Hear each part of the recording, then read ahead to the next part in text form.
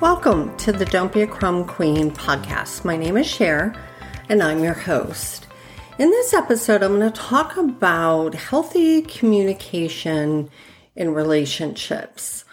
It doesn't matter if it's a family member, a spouse, a coworker, or a friend. Learning how to communicate effectively is the key to living a drama-free life when it comes to relationships. Whether we know it or not, we all have a style when it comes to communication. That style has no doubt been influenced by our life experiences, whether it be past or present. So how do you know what type of communication style you have? I'm going to share 3 of the most popular ones. In my opinion, the healthiest and most effective way to communicate is the assertive style. Using this approach, you communicate from a place of self-assurance, which allows you to speak clearly, upfront, and direct without being disrespectful, difficult, or rude. You express your wants and needs while actively listening to others. Your emotions are not influencing your thoughts. You stay calm and positive with the intention of seeking a solution.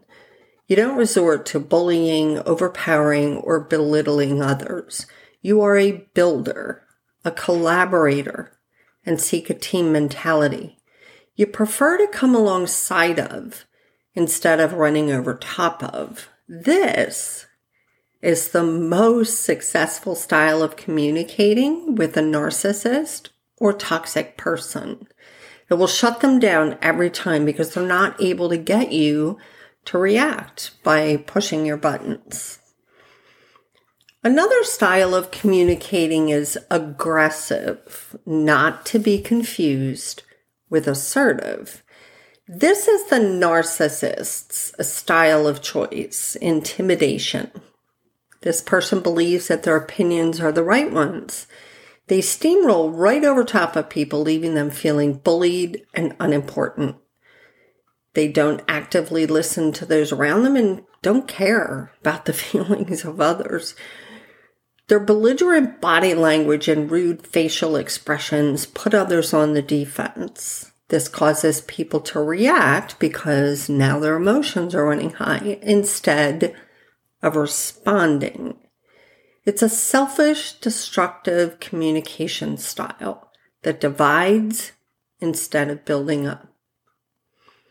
The third style is passive-aggressive. We've probably all rubbed elbows with someone who has this style of communication. Simply stated, this person acts indirectly aggressive with a negative undertone instead of being directly aggressive. What I mean by that is they appear passive on the surface, which hides their resentful, aggressive intentions, usually frustration or anger. This style is learned due to the fact that they were never allowed to express their anger or frustration directly. Unfortunately, that left them feeling powerless and inadequate, so they learned to express it in an indirect manner, like sarcasm, jokes, or casual comments to leave you reading between the lines. Some of their other tactics include procrastination, moodiness, or stubbornness in response to demands or requests from others.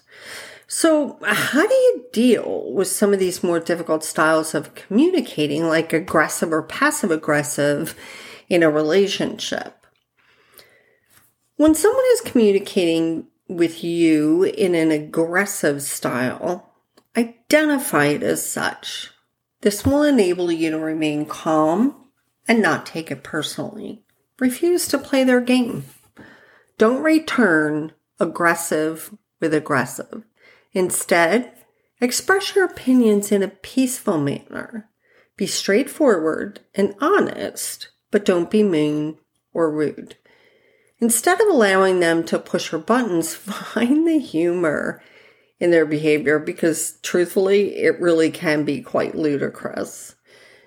I've used this tactic in business situations, and it's always disarmed the aggressive person. When they can't frustrate you, you take away their power. They actually respect you for standing up for yourself, even though they'll never admit it.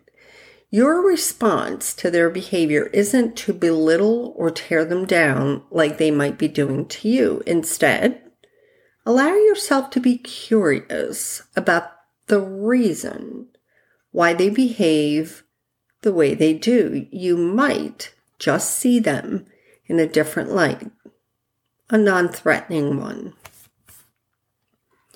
A passive-aggressive communicator can be challenging and will require patience and understanding. People who have adopted this style of interacting with others are very good at deflecting fault.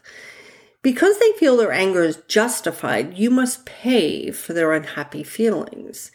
Their behavior is designed to sneakily get back at you without you seeing what's happening. Being understanding of their life experiences that contributed to this behavior is important. You can be supportive of who they are, but at the same time graciously encouraging them to be held accountable in love. Kindness and empathy, coupled with your healthy boundaries, is a good approach to dealing with this type of communication style. You, and you alone, get to decide whether your emotions will be a contributing factor in the way you communicate.